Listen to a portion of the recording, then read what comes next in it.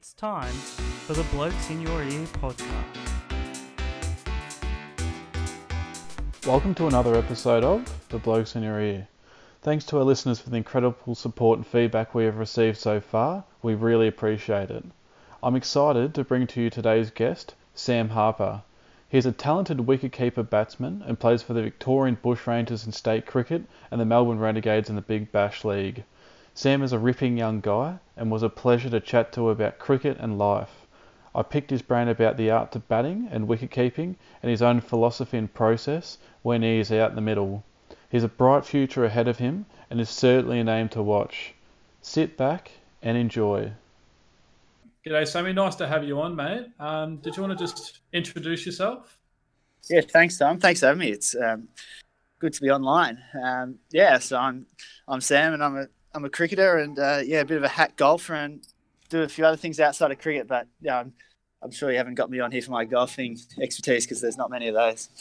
Are you a right-hand golfer as well, or? Yeah, I am. Yeah, not a long hitter, just to try and play the accurate game, which doesn't work too often. But love my golf. Yeah, no, it's a hard game. I find that when I go for a hit, I leave more frustrated than what I rocked up. I know. They say it's supposed to be an enjoying game, but that rarely happens. Yeah, absolutely, mate. So how's COVID been treating you? Because obviously you're a cricketer and you're training all the time and playing. It's obviously not cricket season at the minute, but how has your routine changed over the last probably 2 months? Yeah, I think firstly we got a little bit lucky with the virus coming when it did. Unfortunately, if we won our last Victorian game, we were going to be in the Shield final, which would have been a good experience. But with perspective of what's happened around the world, I think it came at an okay time for us. We've just entered our 6 weeks of annual leave. So I know a few of the boys had some holidays booked, but we've ended up staying at home. But thanks to Mr. Andrews yesterday, we can all get back out on the golf course tomorrow, as I've mentioned. So I think a few boys are excited with that. Yeah, for sure, mate. Have you been doing a bit of training at home? Do you have like a home gym set up or anything like that? Or? Yeah, I have. So I've just turned the garage with what I had into a gym, and then actually I've been getting out a little bit on the bike as well, just to get off the concrete, running a little bit. But just been doing some bike riding, some running, and then turned the gym, as you said, into a bit of a home gym. And now strength and conditioning coach gave us a few bands and a few things to work from. So that was good. Yeah, that's good, mate. What about specific cricket stuff? Have you had a chance to have a hit? It's pretty hard at the minute with the ISO, and restrictions are being lifted. But have you hit any balls in the last couple of months? No, I haven't hit any balls as of yet. I usually take the month of April off just to refresh and have a bit of a mental and physical break. And then towards the back end of April, get things ramping up a bit. I've been doing a fair bit of just some catching and some keeping stuff with golf balls and tennis balls, which I do sort of all year round just to keep that sort of going. Yeah, for sure. I think that's pretty important that you do give yourself a break, because you're a young guy and it would be pretty easy just to get in that mindset of go, go, go, go. But I think that learning that now is going to hold you in good stead for the future. Yeah, definitely. I think, as you've said there, a few years ago, I would have kept hitting throughout the whole of April. But at this time of year where there's no direct games or competition coming up, I think it's important just that when you actually do go back to hitting balls in May and in June, you're actually then going to go and hit with a purpose to improve and not just train for the sake of it. I think a lot of the time we can get caught just hitting balls because we want to hit balls, or and we can actually potentially even train in bad habits. I think it's not a bad thing to just have a little refreshment for 1 month of the year and then use the other 11 months of the year to try and improve and get better. Yeah, man. I agree. So with that, I'd love to pick your brain a little bit later about your sort of batting technique and your batting philosophy, because I play cricket myself, absolutely love it. Cool. It's a great sport. But we'll sort of just start up with your upbringing. So you were born in Melbourne, is that right? Yeah, I was born in Melbourne. Yeah, and you played sport and stuff as a kid, obviously? Yeah, I have. Yeah, I was always encouraged to play as many sports as I could. So it was a little tacker running around in the football field, little in and under with no skills. And then, played a bit of tennis, bit of golf, did some athletics with the school, and also cricket as well. So, did a few sports, which was good. Just gave me variety, made me it was probably a good thing. And as a kid and through school, made lots of mates through sport, which is probably what I enjoyed most. And probably at the end of the day, that's why I chose cricket. Because probably one of the things I enjoy most about cricket is the team aspect. We're in squads of 25 to 30, so it's pretty cool getting to go to work with your mates most days and play cricket on the weekend or during the week with your mates. Yeah, for sure. So when you were a kid, were you right-hand batsman? When did you just pick up wicket keeping? Because obviously that's a super hard skill in itself to sort of get your head around. Yeah, so the growth genetics didn't come my way, unfortunately, Tom. They never have. So it was sort of my own destiny at about 13 when I was 4'1" and bowled 51 k's an hour. That I think keeping was going to be my destiny. Bowling certainly was never going to be my forte. But I think just the pretty common theme back in when I was playing under 11s, you went keeper, first slip, third man, point, cover, mid-off, and then you'd bowl the over, and then you'd go mid-on, mid-wicket, and sort of make your way around the field. That's how my junior days were brought up, giving everyone a go, and then you'd bat for 12 balls. So I think I just enjoyed being in the game as a wicketkeeper, and as I touched on before, I didn't really have the genetics to be a tear-away fast bowler. Yeah, for sure. What did you bowl out of curiosity? And do you still roll the arm over at all now? Well, as a good 10-year-old in the backyard, I thought I was Brett Lee, rolling 160 k's an hour. But then on a Friday night or a Saturday morning when I rolled them out in a game, they tended to go the journey more times than not. So, I got brought down to my feet more often than not. Yeah, that's funny. Yeah. So with school and stuff, were you much of an academic kid, or was sport sort of your main focus? Sport was definitely my main focus. My parents were great. They always just encouraged me to chase my sport. But I think it helped. They were keen on me doing as well as I could at school, but they didn't ever put any pressure on me they just said, just do your best. They knew that I was chasing sort of endeavours away from the schooling system as well. So I did a few reduced VCE subjects in year 12 so I could focus on my cricket in that period. And I guess it's paid off, but I'm also at uni now. So I understand that there is more to life than cricket, and post cricket, there's still 40 or 50 or 60 years of life ahead. Hopefully we've got to work in some of this sphere. So I think it's important to be as balanced as you can be. Yeah, of course. What are you studying now, man? Funnily enough, I'm doing a PE and health teaching degree. Might even find myself back in the classroom. But I'm just sort of doing that to get. I think the education degree will be handy one day in a lot of areas of different work. So I'm not really sure exactly what I want to do. Yeah, that's good. Well, that's the same degree that I did. I did like a PE health and outdoor ed degree. Yeah, awesome. I just finished last year, and it can take a lot of places. Like my hope was to go over to the UK in January and teach over there and play a bit of local cricket. But unfortunately, I can't see myself travelling for a while due to this whole COVID thing. I know. Has it affected you? Affected me, sorry. Yeah. Yeah, well, been had the 3 casual jobs and they've all gone under. So just been sort of sitting around at home doing a heap of work around the house, which is probably handy. Yeah.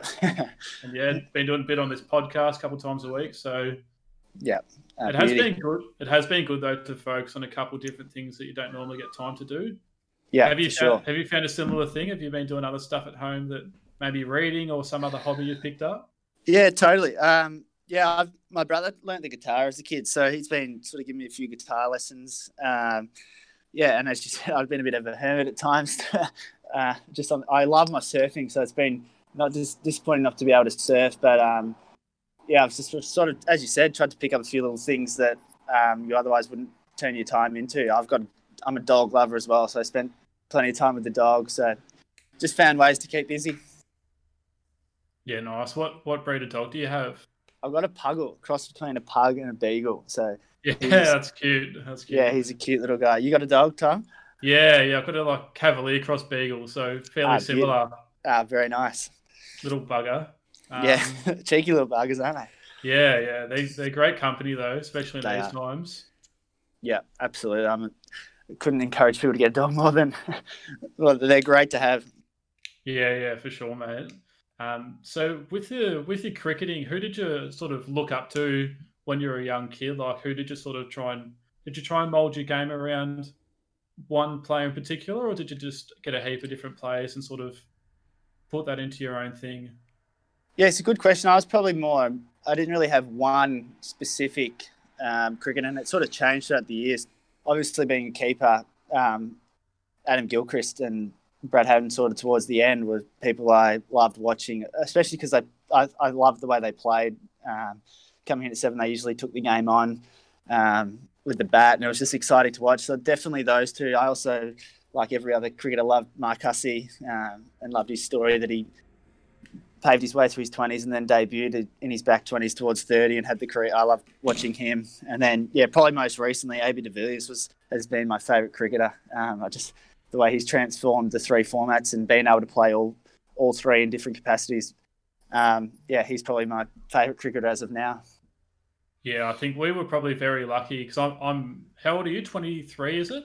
23, yeah. Yeah, well, I'm 24, and we've sort of seen the best of Australian cricket, like the early 2000s and 2005, 2006. Like our Australian squad was just stacked with unbelievable talent. Superstars, that's right. We haven't even mentioned Ponting, Hayden, Martin, all the rest that were through there. Yeah, I think we were very lucky. I always think about the guys that were sort of dogged of opportunities in that sort of era. Like you got your Brad Hodges and your Stuart McGills. Any other era, they would have been our frontline bowlers and batsmen. Correct. But they couldn't get an opportunity. So, and I think Brad Hodge averages 50 in Test cricket, and he played 6 matches. Incredible to look back on that he could average 50 and only play the amount of Tests that he did. Well, he hit a double 100 in his last game, didn't he? And then for whatever reason didn't get. Yeah, I know he hit a double 100 in Perth. Hodgie was another one. I made my first 11 debut at Melbourne Cricket Club, and he was playing that game. So that was a cool moment because my old man had coached Melbourne previously when I was 3 or 4 or 5 years old. So I grew up sort of watching him on the hill as a real young tacker. So it was cool to be able to play a couple of games with him at Melbourne at the back end of his career. Yeah, for sure. Well, he's been around forever, hasn't he? Like, he's obviously sort of retired now, but is he still in the Big Bash? I can't remember. Or is he? No, he's not. He played his last year. That's right. Yeah. I'll be surprised. Well, he's in the commentary game now. I think he's a good commentator and entertaining to listen to, but I wouldn't be surprised if he's potentially either commentating in a coaching role in the next few years. Yeah, I've listened to him commentate a fair bit, and he seems to have a really great cricket brain. Like the way he breaks it down is quite simple and easy to listen to. I think coaching could definitely be in his forte. Yeah, for sure. Yeah. So going back to your own cricket, when did you were you going through the Victorian sort of squads as a kid, or when did you sort of find out that you had a real knack for the game and a talent sort of thing? When did you really start taking it seriously, I suppose? Yeah, I was in the Vic under 12s, 15s, 17s, 19s. So sort of did the generic pathway through all those squads. When I was at 12 and 13, cricket was probably always my favourite sport, but I was still encouraged to enjoy my other sports, and golf was probably my second. I loved my golf, and it was never really a decision that I think cricket was always going to be the one I was going to choose to pursue. And yeah, as you said, just sort of went through the 12s, 15s, 17s pathway. That led into some other things post those carnivals, which was exciting. Yeah, that's good. In those sort of squads as well, you would have had some fantastic coaches sort of teaching you the game at that stage in life. Yeah, definitely. We had Graham Rummans, who played for New South Wales and Victoria and has been a premier superstar for St Kilda and St George up in New South Wales. So he was great to work with in my batting. A guy named Nathan Pillen, who played a lot for Carlton and also played Shield cricket for Victoria and New South Wales, was my keeping coach. Timmy Ludeman, we did 3 or 4 years of keeping coaching together. So I was very lucky. And we also had great access to the sort of Victorian squad, and the Victorian batting coaches as 16, 17-year-olds would filter through our pathway sessions. So we'd always get to pick their brain, which was, I think it was really important as a 15 and 16-year-old to have access to that sort of calibre of coaching. Yeah, of course. So with the Vic squad, you're always the number one keeper from under 12s all the way through, or? Yeah, funnily enough, I kept in the under 12s and 15s. This is a funny story. In the 15s, we had 2 spinners, and I think one of them went down with injury, and I'd been bowling a few off spinners for our school first 17 at Yarra Valley. So I went from wicket keeping one day to actually rolling out a few offies the next day in the under-15s carnival, which was not a good sight to see. But then, quickly back into the 17s and 19s, I was wicket keeping, and certainly will not be bowling for Victoria. That is for sure. How'd you go with the bowling in that tournament? Did you pick up any scalps? A guy who I'm mates with ended up playing the Australian under-19s team with, Pat Page, who's from South Australia. I think I bowled a rank cut shot that he nicked to the keeper somehow. But I'll claim that one. But yeah, I think I also got deposited down at the TCA ground in Tasmania, which is a fairly big ground. I got sent down the hill twice in one over. And I think the skipper took me off and said, "Mate, you can keep tomorrow. You're not bowling those for us anymore." So that's how that one panned out. That's pretty good that you got the wicket though. You surely get into him every now and then. Got a bit of ammo for him. There was a bit of carry on, as you can imagine. Yeah. It's a weird game, cricket. Because I bowl just a few leggies and stuff. Yeah. And some of the best spells of your life, you might only pick up one wicket or not get a wicket. And you might have a pretty ordinary spell where you're not bowling that well, a couple half trackers, full tosser. And those are the ones sometimes where you do get the wickets and the reward. It's a very weird game. It is. It certainly is. Cricket never ceases to amaze anyone. Yeah, for sure. So with your under-19 championship, I sort of seen that you made a ton against. What team was that? Was that New Guinea, Papua New Guinea, or was that? I made 100 against Papua New Guinea up in Brisbane. And then, unfortunately, our under-19 year, we were meant to go to Bangladesh for the World Cup. And then we were the only team that actually didn't go due to safety reasons. So that was a bummer for all of us. We went over to Dubai and played a couple of practice games and then got told in a team meeting that we wouldn't be travelling over to Bangladesh for safety reasons. So we actually flew home. So that was disappointing news at the time, but it was what it was. Yeah, that's annoying. What format was that? Were they one-dayers or they were 50s? Yeah, one-dayers. So yeah. Yeah, we were trying to get I think the ICC and Cricket Australia tried to get the tournament moved to South Africa because then we would have been able to go, but it didn't get pushed through. Yeah. And I suppose my other question with that tournament, sort of making a few runs, making a ton at that level, did that sort of give you an extra boost of confidence that you think you sort of needed to make that next step? Because I know in sport, confidence is absolutely paramount. Yeah, it is. I think it certainly helped. I don't think you can I think playing men's. I played at Caulfield in the sub-district league when I was 14, and so I think that exposure to men's cricket really helped me when I was playing those under 18s and under 19s sort of carnivals and championships, because I'd got used to playing against men who treated you like an adult and weren't shy to have a go at you. They didn't really care that you were the young kid on the block. They'd just tell you what they thought. So I think that exposure as a young kid was really important for my junior stuff and really helped me transition into Premier cricket for Melbourne and then into Victorian cricket. Yeah, for sure.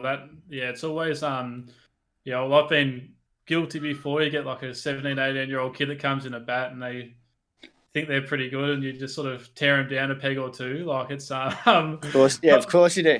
Not overly proud as a teacher to be saying that, but but it's good it's good. Yeah, I think all juniors who played senior cricket, you're not shy when you're going into that year that you're going to get it. And I think at the end of the day, it really helps you for the rest of your sort of cricketing journey.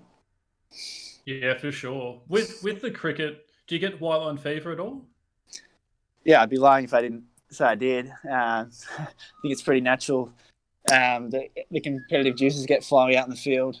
And I like to win as much as anyone. So, yeah, I'd say a little bit of white line fever. Unfortunately, I can't do that with the bowling. So I think if I was a bowler, I'd even have even more white line fever. But behind the stumps, it's sort of out of your control a little bit. But, yeah, certainly have a little bit of it. Yeah, leading on to that, Connor had a question. So basically, he wanted to know sledging. What's your role with sledging? Are you a fan of it? Because I know most keepers sort of thrive off it. What's your take on it? I think sledging is an important part of the game.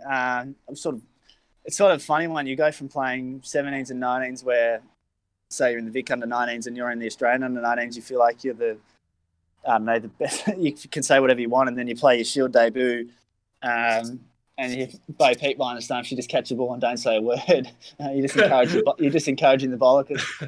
So I think there's that level of respect. I mean, there's certainly sledging that happens, and it's part of the game, which I love. I think we all love, and that's the sort of thing that, I mean, when you're watching an Ashes, you mentioned the 05 series back then. I can only imagine what was happening in such a series like that, and it's just enthralling for us to watch. And even from last year's Ashes over in England, which was another really exciting series. So I think the fans love it, the players certainly love it, and as long as it doesn't get personal or invade anyone's sort of personal life, I think it's here to stay, and it's a really important part of the game.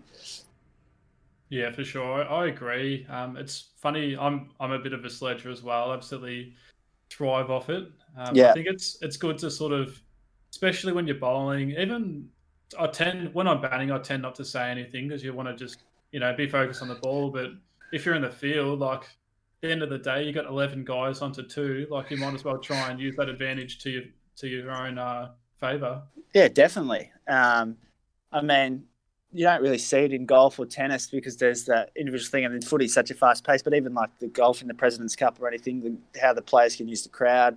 I mean, it's great when we've got England over here, and I don't know, one of the Australian boys is giving something to the Barmy RV. It just revs the whole crowd up, revs the whole. So I remember Mitchell Johnston running it and just bouncing and most balls. It was awesome to watch. I think that's why as Australians we love cricket so much, just because of that competitive nature it gives us. Yeah, for sure. And Shane Warne's a fascinating one to listen to about this sort of topic, because he said back when he was playing, he liked to sort of get under the batsman's skin. He might say a few choice words, but it really brought him into the game. So instead of it just being bowling to a generic, whoever, it's more of a one-on-one battle. And he really rose to that occasion. Look, it's not going to work for everyone, but he loved that aspect of it.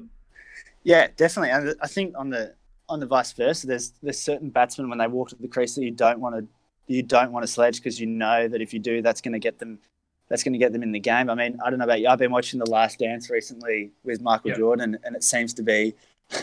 I mean, I watched last night's episode, and that guy went over to the Hornets and had 37 on him, and then he goes, well, I'm going to have as many points as you did for the game in the first half, and he goes out and has 36 in the first half next game. So certainly certain bears you don't want to poke. I mean, if Mitch Johnson was still playing these days, I wouldn't be sledging him from behind the stumps if we were batting second, because I don't think that's going to end well for me or the team. So, I mean, I think we can sledge all the batsmen who can't bowl. That's why I think us wicketkeepers are a prime target, because we get sledged and then we just want to give it back because they know we can't come in and bowl thunderbolts.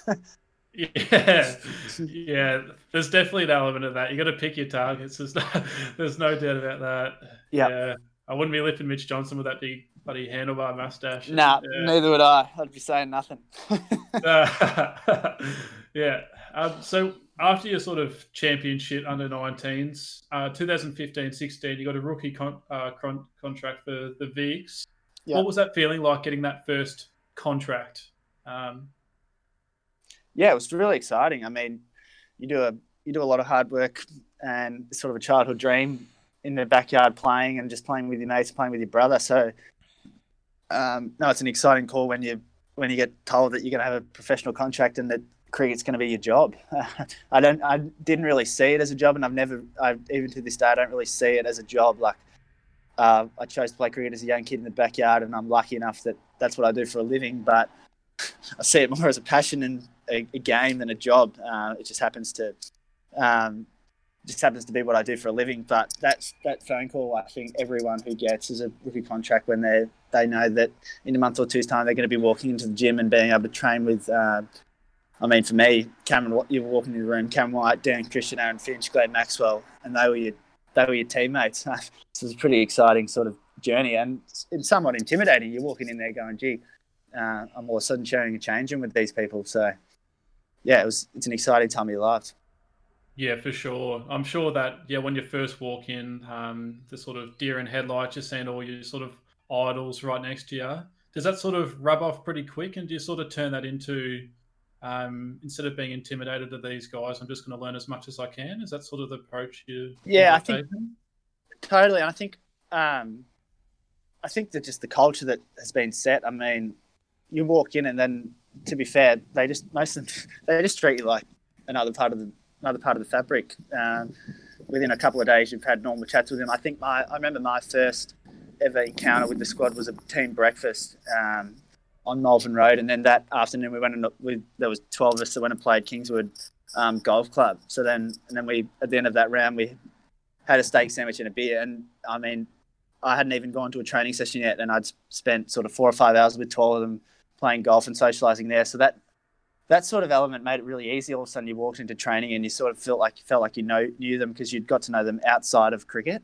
So the transition I didn't find too hard. And of course, whilst you're getting a rookie contract, so are the 3 or 4 close mates you've had also from the Australian under-19. So you're walking into a change room with 3 or 4 of your best mates who have also just been rookie contracted. So you've always got those close mates who you can talk to and speak with.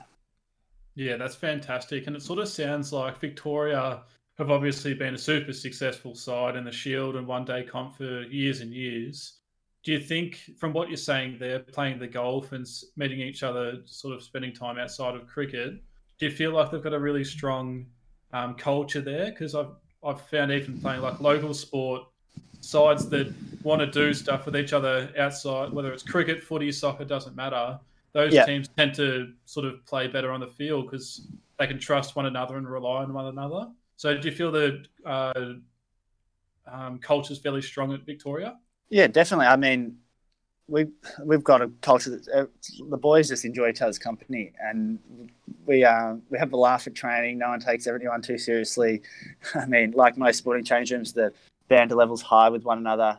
And then off field, some of us are going surfing together, some of us are playing golf together, others are doing other hobbies. I mean, of course, in a squad of 30, not everyone's going to click and see eye to eye. Not everyone's going to have the same hobbies or interests away from the game. But on the whole, I think we have a really healthy and strong culture. And then when we get on the field, everyone just wants to do their best and play to win. It's as simple as that, really. And the coaches we've had has backed us to do that. So I think that's what's helped in the past few years. Yeah, for sure. Who's coaching at the minute for Vic? I haven't followed that. Lockie Stevens was, okay. He was assistant coach when Andrew McDonald was appointed assistant coach of Australia. And so he's in the role at the moment. He was fantastic. He's just a really relaxed guy who's just lets you prepare and train how you want to train, and just he lets you take control of your own game, which I think that's probably a key thing to the Victorian coaches that I've had is they put ownership on you to get better, and they put ownership on you to sort of work out who you are as a player, as a batsman, as a wicketkeeper, and then they'll just be there to facilitate that. You don't walk in on your first 5 training sessions and they try and change 8 things about your game and confuse you. They just sort of work with what you've got. Yeah, for sure. I think a good coach can sort of identify the strengths and weaknesses of a player and try and get their strengths to be even stronger so they can really dominate in those areas. Yeah, good point. And with coaching, it's changed a lot over the last 20 years. Like you would have seen the old footy highlights and stuff of just the coaches consistently berating their players, like even when they're doing well. And these days it still happens, but it's more of a sort of individualized approach to coaching. You just got to treat every player as a, individual person. And certainly. Sorry, man. And a lot of young kids don't respond as well to getting berated in front of a tee. Like some do, but a lot don't. Yeah, I think that's the way it's gone. I mean, most of the good coaches out there these days are really good, have really good communication, really good people skills, along with having the expertise as a coach as well. So, yeah, certainly the coaches I've been lucky enough to deal with have had that all-rounded approach, which has really helped not only from a cricketer but also from a life perspective too. Yeah, for sure. Yeah, a lot of the good coaches like Dimmer Hardwick. I'm a big Tigers supporter, and he's big on sort of developing the person as a whole as well as a footballer.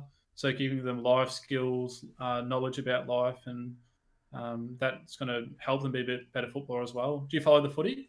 Yeah, I do. I love the footy. Most of my whole family's Richmond as well, Tom. So there you go. I'm actually Brisbane. My old man was Fitzroy, so I got taken down the Brisbane Lions thing, which was good when I was 3. But a bit different now that I'm 23.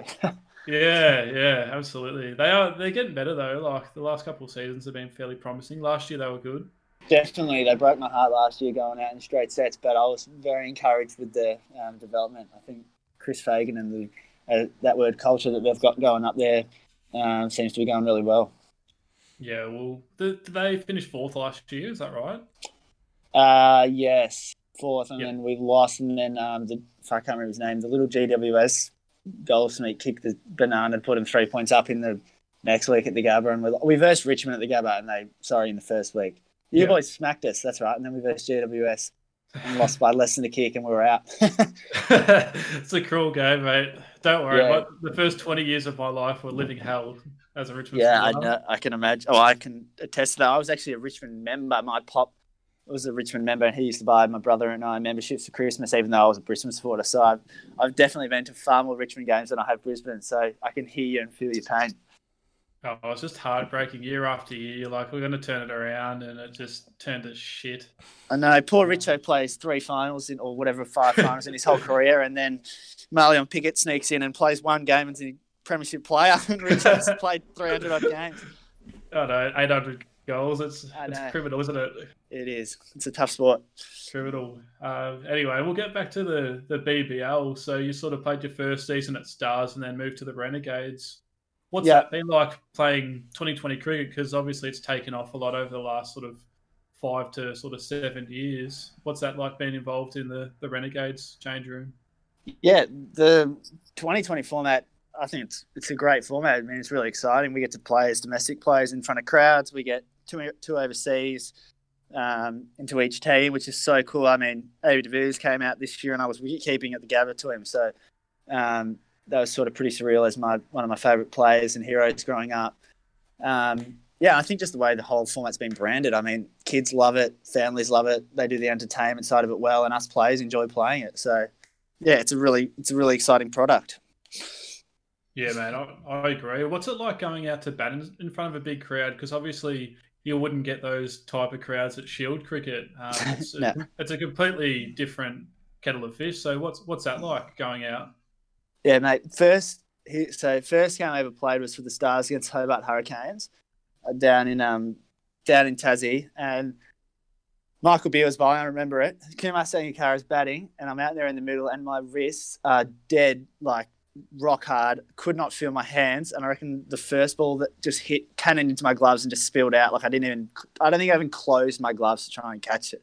I was really? Those feelings of being nervous, excited. All of a sudden you're out there, it's loud. Kumar Sangakkara's batting. So it did take a bit of getting used to, no doubt. I mean, then second game was the Derby, Renegades versus Stars, and I went out there was 70,000 people there, and the run rate's 12 and over. So those first few experiences, well, they're certainly the ones I remember the most, just from that pure adrenaline you get when you're out there. But I think they were really important in my development to then go across to the Renegades, where I was given a really good opportunity to bat at the top of the order, and I'd sort of already felt what it was like to keep and bat in front of a crowd, and then I could sort of just more focus on it. It's just another game of cricket, and I sort of then have been able to use the crowd's noise or energy to your favour. It sort of gets your beans going, and when you're trying to score at 10 or 12 and over, that I think it can only help. Yeah, for sure. So, yeah, with last year, it was sort of a bit of a breakout year for you in the BPL. I remember one of the games sort of mid-season, you hit like a 60 odd. Was that right? Yeah. So I think the first year I was at the Renegades, I was a replacement player, and I just had a role at the top of the order that Andrew McDonald had just given me the freedom to go out and get us off to a fast start, really. And he just, what I loved about Ronnie's coaching was that he didn't change. I remember I got out in Geelong one night, second ball, trying to ramp, and got caught at 45. Now, most people to the naked eye would go, what the hell is he doing that for? But Ronnie said to me that night, mate, awesome stuff. You're doing your role perfectly. So that really gave me the confidence to then just keep expressing myself. So then I think the next sort of my development was actually, once I got through that power play and initial 6 overs, was to realise that I didn't have to keep going hammer and tong, that I can actually, those sort of over 6 to 11, just build a platform for us to launch at the back end. So, yeah, there was certainly times last year I got it right, as you mentioned. There was certainly some times where I got it wrong. So, I mean, that's all learning as a young player. Yeah, for sure. And with 2020, the nature of it is like its consistency's very, it's almost impossible. Like, I think one of the commentators last year was saying if you can get a good score every third or fourth innings, that's sort of, you're doing pretty well. Definitely. I think it's such a high-risk game, and it can give you pressure. I mean, like an example this year was we're playing the Adelaide Strikers and we're chasing about 170 or 180, and so I'm opening the batting, and I know that Rashid Khan's got 4 overs when the run rate's going to be about 9 and over. So all of a sudden you spend those first 6 overs of the power play trying to get so far ahead of the rate because Rashid Khan's about to bowl. And I think I scored 11 off 14 that night. It was my worst strike rate. I batted terribly that night because I was fearing Rashid Khan and what was to come. So instead of actually just, if we were batting first and setting a score, you just bat the first 6 overs normally. So it's just those little learnings that can happen, not worrying about a bowler who's got 4 overs up his sleeve, not worrying about just, I was moving around the crease like a maniac, swinging off my neck, missing every second ball. Whereas then you translate like that to that innings against the Perth Scorchers where we're setting a score. We've lost a few early wickets and I can just sort of get into my innings. So, yeah, they're the little learnings you have along the way that are really important. Yeah, for sure. With Rashid Khan, he's obviously an exceptional 2020 bowler. Yeah. And he bowls super quick leggies. Like, you don't really get time to sort of get down the pitch to him. And obviously that wronging he's got is, unreal. What's it like facing him? Great question, Tom. If you've got any answers for me, you've got my number now, so you can text me through if you pick up anything. He just, as you mentioned, for those of you who out there know cricket, his arm, when he bowls the ball, comes so fast that you don't, especially under lights and at night, you don't actually get to see the seam very well. So there's just this white thing projecting at you, and then you're asking yourself, which way is this going to spin? Which is not a great feeling as a batter when you don't know which way it's going to spin. Yeah. So, yeah, he just has that effect. I mean, we're lucky we have Mohammed Nabi at the Renegades, so I sort of tried to pick his brain a little bit. He reckons that if he shows his pinky, then it's going to be wrong, and if he doesn't, then it's a leggy. But try looking for someone's pinky when they're bowling that fast. It's pretty hard. So, yeah, he's an exceptional bowler. Oh, it's so hard, isn't it? Like, it's so hard to watch a ball out of the bowler's hands. Like, everyone says it, but everyone's got different bowling techniques, actions, especially some of the quicker bowlers as well. I'd really love to know what your batting process is when you're batting. What are you thinking as the bowler's running in, and what are you saying to yourself or doing as they release the ball? Yeah. So it probably changes throughout format to format. I know that I'm batting my best when I'm trying to score runs, which sounds so simple, but I think when I'm in a positive mindset, what I mean by that, like I'm defending positively. I think that you can leave the ball really positively when you're in a positive frame of mind, so that if the bowler does miss, from a red ball perspective, you're ready to score, and then sort of progressing into the 2020 when you are trying to score every ball. I think it's just about not sort of preempting too much, just letting the bowler bowl with a really, again, positive mindset, and then just hitting the ball where the ball's bottom. I mean, there are a few exceptions when I'm playing a ramp shot or something like that. It is a totally preempted shot. So then you're just hoping the bowler bowls the ball with a bit of pace on it in your area. But yeah, just all the cliches that have been going around for 100 years don't really change. Just try to stay as clear mentally as you can in a positive frame of mind. Yeah, and does that change when you're playing longer forms of cricket, say Shield, when you go into bat? Because obviously it's a completely different game, really. What's your batting process like then, as you're taking guard and looking around? Yeah, so and that can also change venue to venue. I mean, you go over to the Wacker where there's 4 slips in the gully, and you try and drive your first 5 balls, you're probably going to nick off because you're not used to the bounce of the pitch yet and stuff like that. So there's certainly that. Just assessing and getting used to the conditions, which is key, whereas the MCG in the past few years has been a lot slower. So you come out, there's 1 slip and 9 blokes in front of the wicket. So it can be a bit harder to score. So I think just in the red ball stuff, it's just I've found that I've stayed positive. That's sort of my best form of defence as well and my best chance to score runs. So, yeah, that's sort of how it's worked for me. But that's going to be different for everybody. Yeah, for sure. I remember listening to, you mentioned him before, Mike Hussey. He's got a beautiful way of looking at it. When he was batting at his best, he would be so focused on every delivery, and he'd say just simple little one-liners to himself, watch the ball, watch the ball. You'd think, as a kid growing up, you'd think that because they're playing for Australia, they must be doing something really complex and crazy to get to that level. But he sort of just, all he said, watch the ball, So he's preempting his mind to do as he says. Have you heard him talk about that at all? Yeah, I've spoken to him. I've spoken to him about it and heard him speak about it. And I think it's a common trend with all the batsmen. I mean, Sean Nash this year. I mean, if you put a camera on his face when the ball's running in, you can actually see his lips move, saying "Watch the ball." And yeah, those people who Ricky Ponting did it as well. It seems to be a common trend with these absolute superstars that all they're trying to do is stay clear and watch the ball. So, I mean, it's simple. Like when you get these young kids who go, oh, "What's your advice?" and you go, "Well, watch the ball." Keep it really simple. I think we can try and overcomplicate a game that's hard enough as it is, especially as a batsman.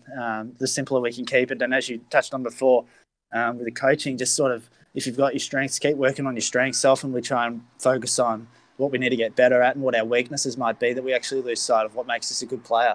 So, yeah, keep focusing on your strengths and keep that mind positive, because there's all the research would show that that's the best way you're going to be able to prepare and play well. Yeah, I agree. And I think the other thing as well, one of my junior coaches when I was a kid gave some really good advice that's always sort of stuck with me, is when you're fielding or you're batting to always switch off in between deliveries, because it's impossible for it. And as a keeper, you'd be all over this. You're stupid if you think you can concentrate for 6 hours a day in a row. So do you sort of take that same process, like switch on as the bowler's coming in, as soon as it's over, that play's done, switching off? Yeah, totally. I mean, when you think about it, if you play a 4-day game and you're out there for 96 overs, keeping 6.5 hours, if you're trying to concentrate and be on for all those minutes, like you're just going to be exhausted. I mean, there's a quote from Steve Waugh that says when he bats for a day, he concentrates for like 6.5 minutes, because he literally only concentrated when the 5 seconds of the bowler running in, and then from after he'd played the ball, he just focused on the next ball and zone out, look at the crowd, sing a song. Glenn McGrath talks about running in, singing a song when he was bowling his best. I mean, there's all those different stories out there that you just got to switch off. It's the same at lunch. I mean, like lunch and tea, those breaks when I hate it personally when the coach comes in and wants to speak about cricket for 15 minutes. You're like, I've just been out there for 2 hours. Just let me just have some lunch and chill out, because I'm going out for another 2 hours. So, yeah, I think switching off and keeping as mentally fresh as you can is really important. Yeah, for sure, mate. What number are you batting in this sort of Shield team? And when you're playing like Premier cricket, are you batting up the order with that? Yeah, so for Victoria, I've been batting 6 and 7. Yep. And then, for Melbourne, I've been batting 3 or 4. So I think it's different. A 4-day game, when you're keeping from potentially 150 overs to then go and open the batting or bat 3 and pad up. Speaking of that mental switch off, I think that's why you'd see it's a pretty common theme that most batters either bat 6 or 7 in the test sides, just so they can do both as well as they can. But for Melbourne, where we're sort of just playing Saturday to Saturday, 2 days, you're sort of keeping 1 week, then batting the next. I want to get up there and have as much time as I can to bat as long as I can and learn. So, yeah, it sort of changes a bit. And then in the white ball, I think the keeper these days in the white ball needs to be able to bat in the top sort of 3 or 4, so that all-rounder can slot in at 6 or 7 to sort of add that team balance. Hence why you'll see a lot of keepers opening the batting or batting 3 in the white ball, T20 stuff especially. Yeah, even that's just super difficult. Like, I only just play local cricket, but I open the batting as well. And if you bowl a team out, because we sort of play like 85 one week, 85 the other. Yeah, it's pretty common. You can bowl a team out and then you go straight into bat. Yeah, you bat for 6 overs that night. It's that tough little 6 overs of batting. You just want to get through to the next week. Yeah, absolutely. I know exactly what you're saying. And if you've been fielding for 70 overs in the heat, like you're pretty knackered by the time you get to bat. Yeah, totally. So, I mean, those openers who can spend 90 overs out in the field and then go and bat for 3 overs. When the fielding team's all over you, they just want that 1 wicket next week. Like, yeah, absolutely. Yeah, it's not much fun going out. It's the week before, shit house. Yeah, totally. Sometimes it's nice to bat first, so you can just bat for the day, and then if your team gets bowled out, at least you know you've got the 3 or 4 overs out there to go and take a wicket, and it's not you batting. Yeah. Do you find a lot of high-level cricketers and stuff, they sort of talk about how they hate watching cricket, and I'm the same. I fucking hate it. I'd much rather be out there, like, occupying the crease. What's your thoughts on that? I certainly get more nervous watching than I do playing. I mean, I remember the final last year when we played the Sydney Sixers to get into the grand final, and I'd got out, and then it was Dan Christian was batting, and he got us over the line. But when you're on the bench, you can't do anything. The game's out of your hands. Whereas when you're out there, it's like I actually don't feel nervous at all when I'm out there. You're just batting. So yeah, I can agree with that one. Yeah, that's another hard thing as well. Waiting to come into bat. You sort of mentioned you're nervous off the field. When you're batting at 3 or 4, how nervous do you get before you go on? I think it's a given. I mean, most of us wish it would go away, but I think it's pretty common when you're next into bat. You've got a bit of you are nervous. You're a bit uptight. You're anticipating sort of what's going to happen. I think that's just a normal, natural thing. I mean, you listen to all the best. I read ABW's books. He talks about thinking he needs to vomit when he's next into bat. And that was when he was 30 and played 80 tests already. So, I mean, Nathan Lyon just did a podcast where he speaks about that he feels like he's debuted for Australia 81 times because he just I don't know if you saw that, but he said that every test feels like he just gets the same amount of nerves. I think that's, as an athlete and as a cricketer, it doesn't really matter what level you're playing. You want to do well and you want to have success as a team. So I think at the end of the day, the way I look at nerves is just you want to do well and you want the team to win. If you weren't nervous, it means your care factor is lacking, and you probably question how much that day or innings or game means to you. So I don't necessarily see nerves as a bad thing. I don't love when they're there, but I think they're only natural. Yeah, of course. Yeah, it means you're switched on. Yeah, it means you care, as you touched on. With me, I feel physically ill the morning of knowing that I'm going out to bat. Yeah. Like, for some reason, every time we play a 2-day game, like I always want the captain to bowl first. I never want to bat, but then once you're out there, it's so fun. But like just the thought of, feeling like you're going to vomit and then going out there, putting on a front, it's crazy. Yeah, no, the mind has funny things, doesn't it? I couldn't agree more. I think we just got to all understand we're all in the same boat, and we just want to do our best. That's it. Yeah, for sure. I'm more of a just blocker, noodle the ball around, piss the bowlers off. Yeah, wear them down. Yeah, wear them down with a strike rate of 30. Love it. With your wicket keeping, we'll touch on that, mate, because wicket keeping is such a difficult art. How does your body go with the wicket keeping, like your knees and your hips and stuff? Yeah, it goes all right, as I would hope as a 23-year-old.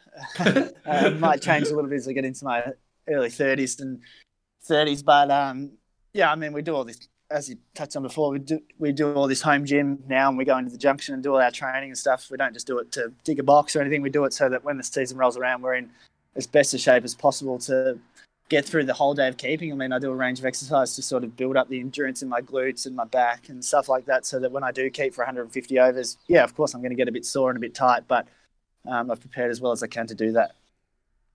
Yeah, absolutely. And with that, I just want to sort of pick your brain about the actual keeping aspect.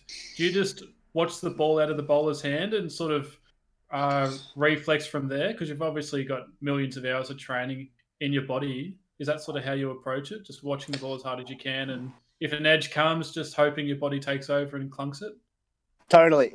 It's really not too dissimilar to batting. I mean, I think you just do all this training and you just back once you go out and bat or once you go out and wicket keep, that all the training you've done, you've prepared as well as you can. You just got to let your body take over. And if that means you take an absolute blinder, well, that's great. It means if you miss a stumping, that's going to happen. I mean, all the best keepers in the world miss multiple stumpings every year. Like, it's just part and parcel of being a keeper. It's like being a batsman, you're going to make a duck. Like being a bowler, you're going to have days where you go 9 for 100. It's just part and parcel with the game we play. So, it's just being able to realise that at the time and then move on as quickly as you can. Yeah, do you find it difficult keeping to spinners up to the stumps? Because I know a lot of cricketers that I've sort of talked to, just local ones, they sort of say it's hard to get the batsman out of your mind, because obviously you've got to watch the ball. But if the batsman's dancing down the pitch to try and slog a ball, how hard is that to sort of put them out of your mind and just go back to the ball? Yeah, it is. I mean, I do a lot of work up to the stumps with our keeping coach, and then whenever I can, I try and get a shadow batter in to practice that. But it's like when the slips do their nicking practice. When you're doing specific nicking practice and you're preparing for the ball to come to you, it's much easier to catch it. Whereas you might stand in slip for 120 overs and you get one ball that comes to you, and you've got to catch that ball. So it's easy to say concentrate, but it's just being in that mental state to be able to put yourself in the best position to take that opportunity when it comes. Yeah, for sure. Yeah, slips catching is not much fun. Like if you do get that opportunity and buddy drop a soda, and like you might have been concentrating really well for 60 overs, like 4 hours, and it gets to that one delivery and you start switching off an over or two before. I'm sure it happens at the top level. You would have talked to guys that it happens to, and yeah, it's just a pain in the ass, but that's cricket. Yeah, that is cricket. I mean, we all drop catches. We all take a few blinders in our time. It's just, it's cricket. So can't get too up and down about it. Yeah, for sure. So when you're training full time, like cast your mind back to summer, what's a full day look like for you if you've got a full sort of training load week? How does your routine sort of go with that? Yeah, so in pre-season, we're in there Monday, Tuesday, Wednesday, Friday, Saturday morning, doing a range of different skills, training, gym, running, and all that fun and games. Yes, that's probably our pre-season sort of schedule. We get Thursday off as a full rest day, and Saturday afternoon and Sunday as well. So yeah, in pre-season we do gym Monday, Wednesday, Friday with a cardio session on Tuesday morning, and then we're running probably Monday, Wednesday, Friday, Saturday morning as well. So I guess it's full on as you could guess, but it is our job and it's what we're paid and trained to do. So I personally really enjoy it. So yeah, that's great, mate. And with the batting and keeping, obviously, like you could put a whole lifetime into just one or the other, and you could never master it. So how do you go balancing the keeping and the batting? Yeah, well, on a training day, Andre Borovic's our keeping coach at Victoria at the moment. So I'll say training starts at 10 o'clock in the morning. I'll message him and we'll meet at the nets at 9:15, and I'll do 45 minutes an hour of my keeping work with him when I've just got all the space, all the nets to myself. And then once 10 o'clock rolls around, I'll warm up with the group, warm up with the team, and then focus on my batting. So, I mean, as a keeper, you're multi-skill. Like you've got two skill sets that you've got to improve. It's no different to an all-rounder who's got a bat and bowl. So it does mean you've got to go out of your way to make time to get both of them in as best shape as possible. Yeah. How long do you get to bat per training session? Because I know with local cricket, it's sort of like you might get 8 or 10 minutes per batting pair, and that's sort of it because you're sort of limited with nets and stuff. So how many balls do you reckon you face in a session, and how long do you bat for? It's sort of up to the individual, Tom. I mean, there's certain sessions where on the whiteboard the coach will put the classic what net you're in, how long you're batting or bowling for, and then I think we're lucky these days with these sidearms that they've brought out. We've got 4 or 5 coaches at Victoria and the Renegades that are really good on those sidearms. So unfortunately, it's not great for their bodies, but they'll sidearm to us for as long as they want, for as long as we want until we feel prepared. So yeah, we're sort of very lucky that we're not limited to that 8 or 10 minute slot. We can sort of just go for as long as we want. Yeah, that's great, mate. Because it's pretty weird in local cricket. Like you bat for 8 minutes, and you might only face, you get to face 4 minutes of those because you're batting with a partner. That's right. You bat for 8 minutes a week. And then they expect you to bat for 50 overs on a weekend. It's a bit weird. Like realistically, you need to go for an extra hit yourself, which I find myself doing a bit. But those sidearms, they're fantastic because like it's a lot easier on your body than just throwing it with your shoulder. Like it's. Yeah, they're totally. They are, and it's easy. You can just pair up with a mate, get to training 20 minutes early, do a 20-minute hit, and then have your 8-minute hit, and you've had a half an hour batting session for the night. So you just got to sort of be a bit flexible and make things work. Yeah, the only issue is if your mate doesn't know how to use it. I'll go with That's good point. one of your mates, he's putrid on it, Dreshler. We'll shout him out. And he'll throw me a few for the sidearm, and the first 3 or 4 will be headhunters and bouncers. It's more dangerous. It's duck and practice. It's like Happy Gilmore when he's in the cage and he's flying at you. wearing them on the helmet and the chest. Oh, it's no fun, especially No. if he's at half pitch or 3/4 pitch. It's not much fun. It's fucking just zinging at your head. Yeah, totally. I hear. But yeah, so with the cricket, sort of the last couple of years, so 2020 and 17, you had a couple concussions. Are you happy to chat about them? Yeah, no worries at all. Yeah, cool. So I suppose the question is that I watched both of those videos recently, and they're super just weird scenarios how it happened. Like you got hit by Jake Lehman, didn't you? Like when you were keeping. Yeah, so I was keeping up to the stumps and he went to play a pull shot and his bat hit me in the head on his swivel round. And then, obviously recently the one where I tripped over Nathan Ellis and toppled into the ground at Marvel there. So they were both pretty unlucky and both pretty freak accidents. But unfortunately resulted in concussion. Yeah, how bad were those concussions, mate? Because I know that some people can have some, problems with their functioning ability after them, depending on the severity. But how have those have they affected you at all, or have they been? No doubt the one in Adelaide affected me a lot. I was in hospital over there for 3 weeks, and then it affected me for 2 or 3 months post the incident. That was a real bad one. Whereas the one this year, thankfully, I was out for a couple of weeks, and then I was back on the horse really quickly. This sounds funny. The best thing that happens once you've been concussed is to then get hit again and then not be concussed. So you're just like, yeah, it's fine. Like I can still get hit and not be concussed. It actually will take a severe blow or something to put me out. Yeah. I've been hit multiple times in the nets batting where bowls bounce and it's hit me in the head and you just keep batting, which gives you lots of confidence that it doesn't mean when you get hit you're just going to be out. So but I mean, hopefully I've got all the freak accidents out of my way early in my career. Yeah, for sure. Because we had Emma Grant, which is an AFLW footballer. She just retired at the start of this year, but we had her on the pod a week ago, and she sort of said how after she got concussed this year, she got like slung tackled to the ground in a practice match and smacked her head. But she said she had a lot of issues after it. Had to have like a neurological, readings and tests and stuff. Did you have any of that after your first or second one, or? Yeah, the first one I was in like a brace to sort of get my mind and brain back functioning and walking properly.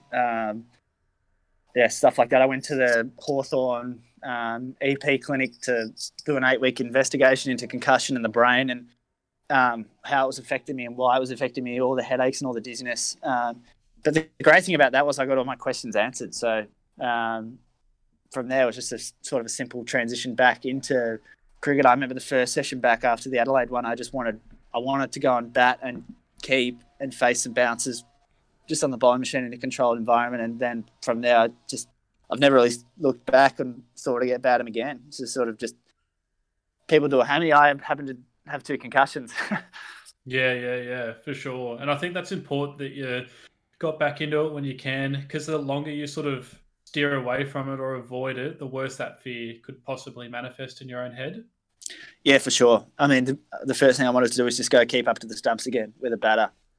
I had all the questions at the time. People going, "Oh, are you going to wicket again?" I'm like, "Well, of course I'm going to wicket again." Like, how often in the past 50 years has someone got clobbered on the head with a bat keeping? Yeah. If you had that mindset, you wouldn't drive your car on the road at the moment because you'd be petrified again. Like things happen in life, and I'm not a huge warrior, so I wouldn't worry about those sort of things too much. I mean, I wouldn't want them to happen to anyone, but unfortunately, things happen in life, and those things happened to me with my concussion. It's just part of playing sport. Yeah, for sure. Do you remember back when Mitchell Johnson was bowling in that Ashes series, and he was bowling to, I think it was Matt Pryor, and he ended up hitting him in the head, and ended up getting him out.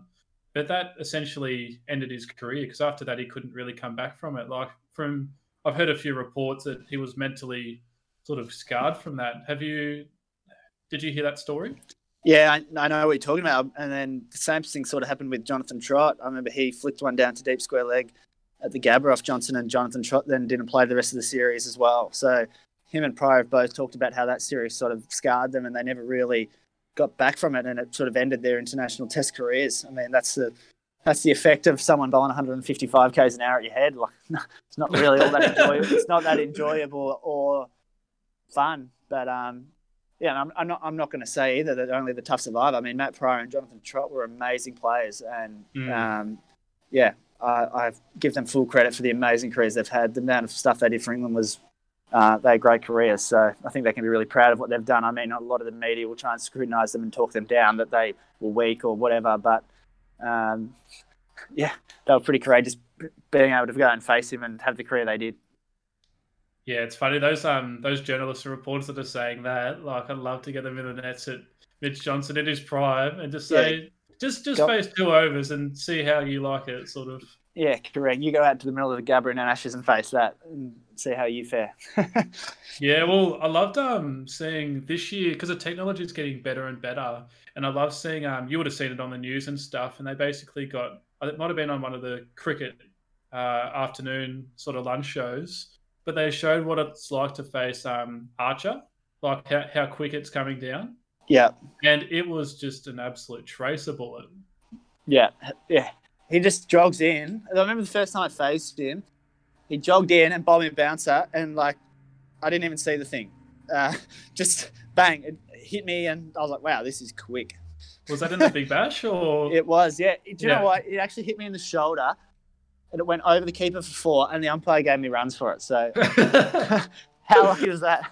And then that was the last ball of the over, and the captain decided to take him off. So was not complaining at all. Nah. What's it like facing like a super genuine like 145, 150k bowler? Like, obviously you're in full fight or flight mode, but what are you thinking? Because I'd imagine if I was doing it, I'd be shitting myself. So what are you thinking, mate? Yeah, I think where we're lucky is, like, even dating back to when I was a rookie contract, I got the chance to go and face James Pattinson and Peter Siddle and the likes in the nets, where you couldn't really fail. Like, you're an 18-year-old kid on the block facing these guys bowling really fast in the nets, and you're sort of getting used to it. I mean, Dad and I used to go on the bowling machines and just get out of my comfort zone. We'd even put the ball way outside off, but at the speed of 140, 150 kilometres on the bowling machine, just to get used to it. And then once you're sort of used to it, it just feels like a little bit like second nature. But there's just those rare people like Archer, like Johnson, like Brett Lee, Sean Tate, these guys who just can ramp things up. And yeah, no doubt in a game, it's quick. You just got to do the best you can. Do you find seeing the ball, because with myself batting, I find seeing the ball in a game is easier than seeing it in the net, because you don't have all the nets and shade and shit like around your eye line. Do you find seeing it in the games easier, or does it really depend for you? 100%. I could not agree more. Yeah.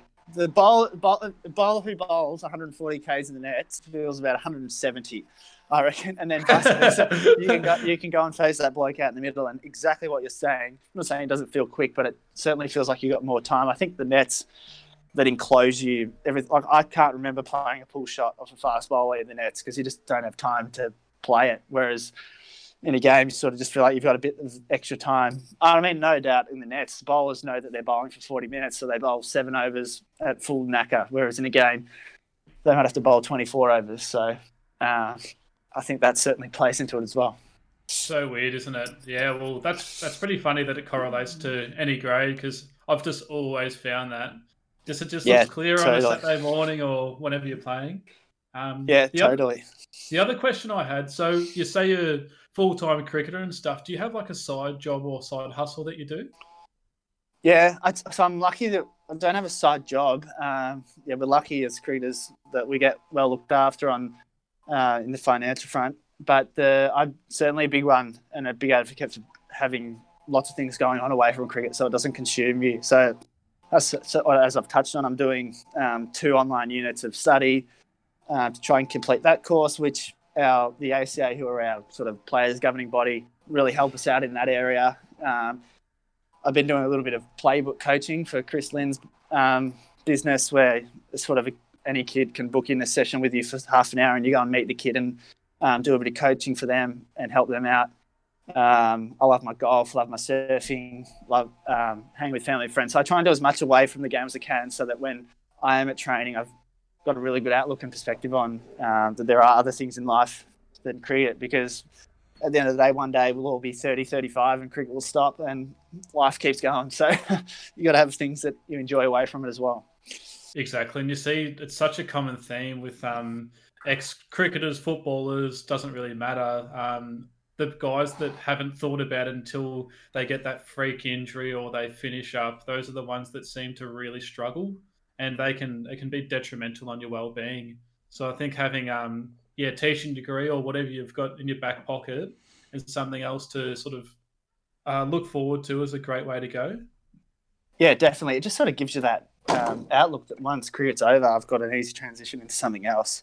And as you touched on, I think a lot of elite sportsmen will have their career and then they'll retire or they'll get delisted or whatever, and then they don't really know what they're going to transition into, and that can cause them to be stagnant. I mean, if you think about the big cricketers, they walk down the street and they're getting recognised and people want to speak to them and they're on the TV playing and all that sort of stuff, and then their cricket career ends and kids move on. Kids want the next Steve Smith. They want the next Ricky Ponting. They want the next. So they sort of lose their identity, which has been caught up in cricket. Yeah, so it can be a really hard thing. I think the great thing is that the ACA, and I know AFL and other sports, that career transition and pathway is really valued. So we have the ACA give us 3-year transition courses and stuff like that, where they really help the playing group and those players in those ages we're talking about transition into their next life, which is really important. Yeah, mate, that's fantastic. And the other thing I wanted to touch on that I forgot to ask before, with your cricket bat setup, I'd say, are you super particular with the weight and pickup of your bat? Because a lot of cricketers I know need to have I know Mike Hussey, talking about him again, that he used to have like a scale in his cricket bag and he'd have to weigh his bat to make sure that the grips weren't weighing too much and make sure it's like within a certain range. Are you similar or not quite as pedantic? I think we're all pedantic. I mean, it's the bat that you go out and use in a game. Like, you need it to feel good in your hands. For me, at the moment, that's a 2.7 pound. I'm not as pedantic about how much the grip weighs or anything. I'm more sort of go and feel. Like Lockie, who's our bat maker at Kookaburra, sort of knows what sort of shape and bat I like to use, and he's a gun, so he'll make that, and then I'll sort of pick it up and go, yeah, I love the look of this, or I don't love the look of this, or this one feels good, this one doesn't feel as good, and then sort of I'm one of those ones that once I like the feel of the bat and it's a good bat, I enjoy using that for as long as I can. I'm not sort of that person who just wants. I mean, last year I was using a bat from the year before that's still in good nick. The bats these days are so good. I find one that I enjoy using that I'll use it for as long as I can. Yeah, for sure. Do you have sort of 3 or 4 bats on the go at all time, or? Yeah, I do. I mean, because we now use the Dukes ball and we are lucky to hit as many balls as we do at training. I've actually got a couple of training bats that weigh exactly the same as my match bats, but I can just put a volume of balls into them that won't stop them from breaking, or I can use them in the future as well. So, yeah, we're lucky on that front. Yeah, for sure. I remember as a kid, a few of my mates, we used to get like a bit of red paint, put it on the cricket ball and smack it onto your bat right in the middle. So when you walk out to bat, the opposition sees all you've been doing is middling the ball, and you got all these intimidation factors. Love it. That's so good. Couldn't agree more. It's like I think there's stories of people sandpapering in the middle of their bat so it looks like it's been hammered, but they just use a bit of sandpaper. Yeah, absolutely. Bring it into the BBL format, mate. They'll be crapping themselves, the opposition. Yeah, that's right. You got all this red stuff and saying, "Oh, fuck, this bloke's been middling them." Little do they know. Yeah. So we've just got a couple little fun questions to finish off. So if you could choose one bowler to face from any country and era of cricket from the past or even the present, who would it be and why? Well, I'd love to face that West Indies crew from the 80s, Holding, Ambrose and those guys. Yeah. I actually don't know if I'd enjoy facing it, but I'd love to sort of feel that challenge. And from a spinner's perspective, I would always love to face Murali, just see what it was actually like with him spinning it both ways. Yeah, for sure. They sort of there's a few tales about Murali and Shane Warne, and the batsmen and keepers literally think they could hear the ball fizzing down the pitch as it was bowled. Yeah, they put that much spin on it. That would be super intimidating, I'd imagine. Totally, would be. And we've already touched on what's it like facing super quick bowlers in the nets. You basically just fight or flight and Correct. watch it as hard as you can. Yeah. And last thing, mate, what are your goals and aspirations for the future? Obviously, every kid's dream is to wear the baggy green one day. So, what are your thoughts on that? Yeah, totally. At 23, as a cricketer, I'm still very young. I think the age you play, they say you play your best cricket, that's 30. So certainly for the next 7-10 years, I just want to keep working on every format of the game and be as dynamic and good as I can be in all those different formats. Yeah. And do you have a preferred format that you like playing? The T20 one days and longer forms? I certainly love playing the T20s. It's exciting, it's fast, it's frantic. You got the crowds, but I think playing for 4 days and winning a 4-dayer with 11 blokes, that feeling of walking off on day 4 and winning, that's probably one of the best feelings as well. So I can give so many positives to all the formats. So hence someone like De Villiers and Kohli who can play all those different formats well, it must be just so fulfilling for them. Yeah, for sure, mate. All right, well, we'll wrap it up there, but we'll finish it off. Thanks a lot for joining us, mate. It's been an absolute pleasure. No worries. Thanks for having me, Tom. Good to chat. Thanks for listening to The Blokes in Your Ear. You can check us out on Facebook and our page, The Blokes in Your Ear. Also, check out our Instagram and Twitter using the tag @BlokesInYourEar. Thanks again for listening, and we'll be back with another podcast soon.